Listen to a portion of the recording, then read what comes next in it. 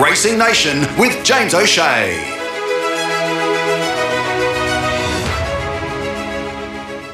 Thanks for joining us on Racing Nation now with thanks to Clint Upton Fairview Stud joining me now to have a look at the big Doomben 10,000 meeting from the BRC and Sky Racing on referred to Nathan Exelby. Good morning, how are you? Really well, thanks, mate. Good morning to you and listeners.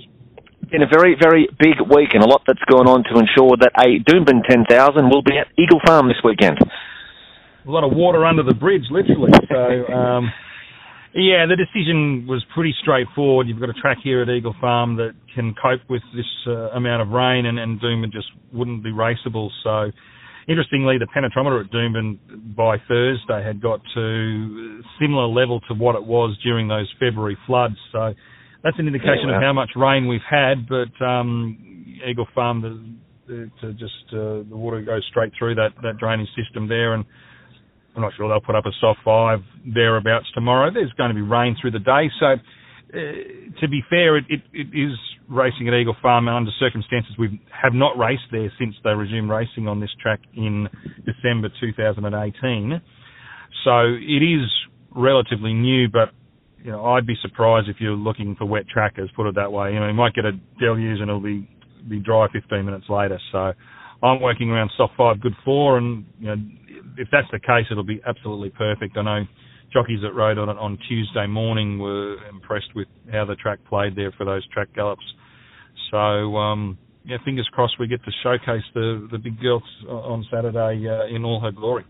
Okay, well, let's hope we can find a few winners on the Eagle Farm track as well. Hopefully you can help us do that. Let's have a look at the quaddie legs, taking in a number of big feature races. We start in the 6th. That is the Magic Millions Bright Shadow over 1,200 metres at listed level.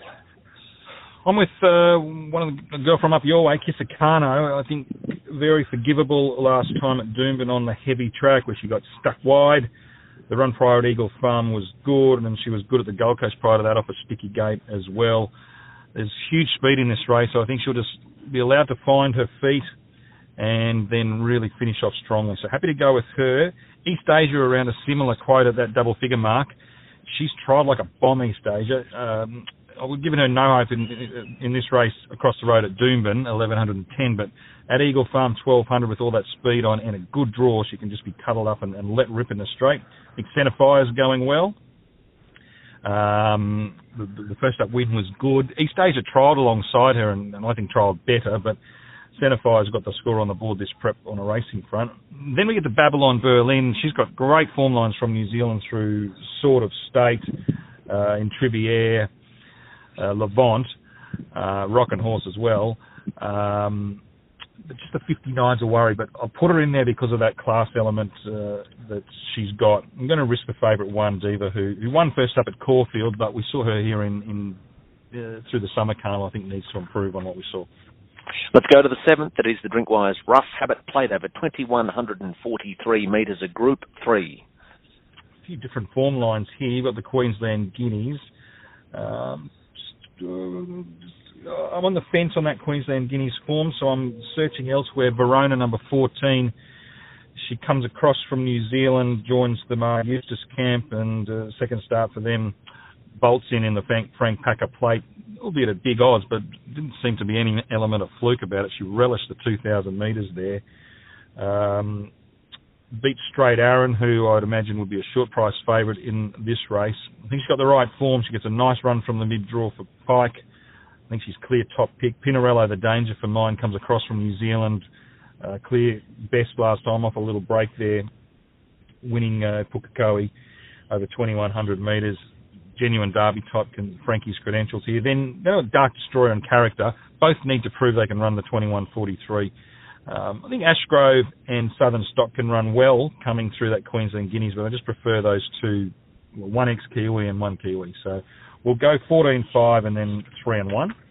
We'll go to the 8th. It is the big one of the day, the Tab Doomben 10,000, Group 1 over 1,200 metres, weight for age.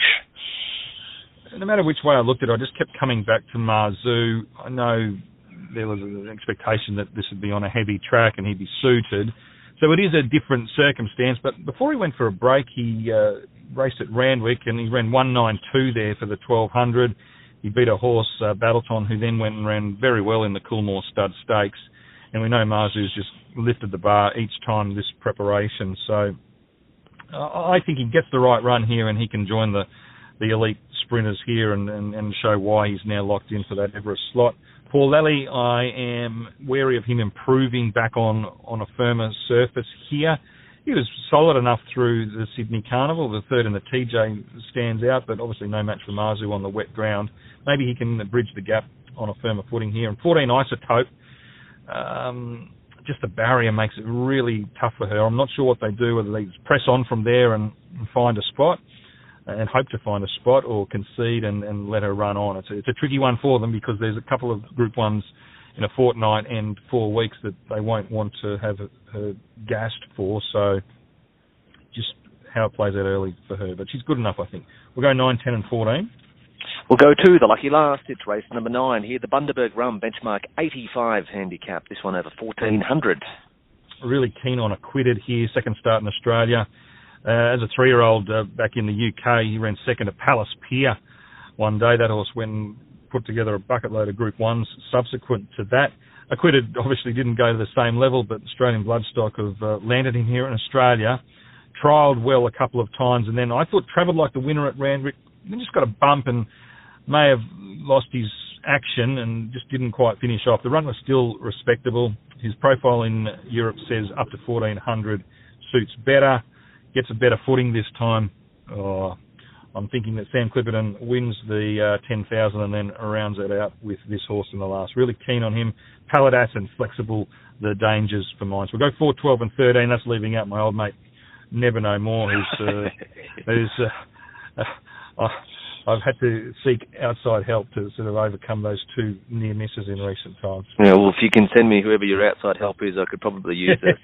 They could probably get inside my head too. I shudder every time I hear or see that horse now. But anyhow, so you know what that means. It's a certainty tomorrow. But anyway, let's we'll wait and see. We'll find out tomorrow. All right. Well, let's round out. What's the best bet or best each way? Best value on the program for yourself. We'll go Dimal, race 2, number 8 is the best, and then we'll stick with race. Yep. And race 9, number 4, Acquitted, as the value. Race 9, number 4, Acquitted, the best value. Great day of racing is ahead of us. Can't wait for it, Nathan. As always, thank you for joining us, and hopefully we've helped the punters find a few winners. Cheers, mate. You're listening to Racing Nation with James O'Shea.